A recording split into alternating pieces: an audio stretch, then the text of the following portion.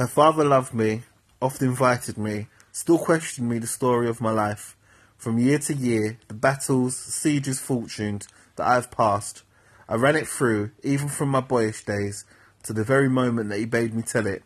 wherein I spake of most disastrous chances, of moving accidents by flood and field, of hairbreadth escapes in the imminent deadly breach, of being taken by the insolent foe and sold to slavery, of my redemption thence and portraits in my travels history, wherein of entrees vast and deserts idle, rough quarries, rocks and hills whose heads touch heaven, it was my hint to speak, such was the process, and of the cannibals that each other eat, the anthropophagi and men whose heads do grow beneath their shoulders, this to hear would Desdemona seriously incline, but still the house, affairs would draw her thence, whichever as she could with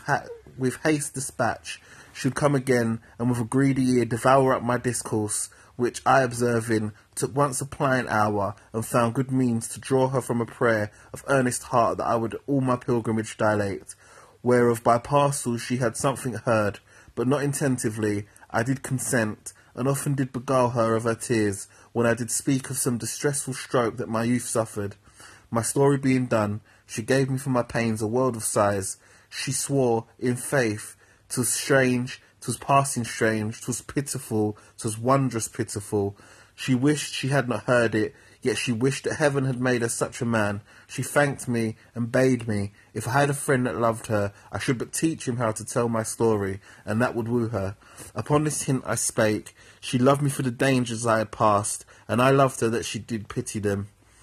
This is the only witchcraft I have used. Here comes the lady, let her witness it.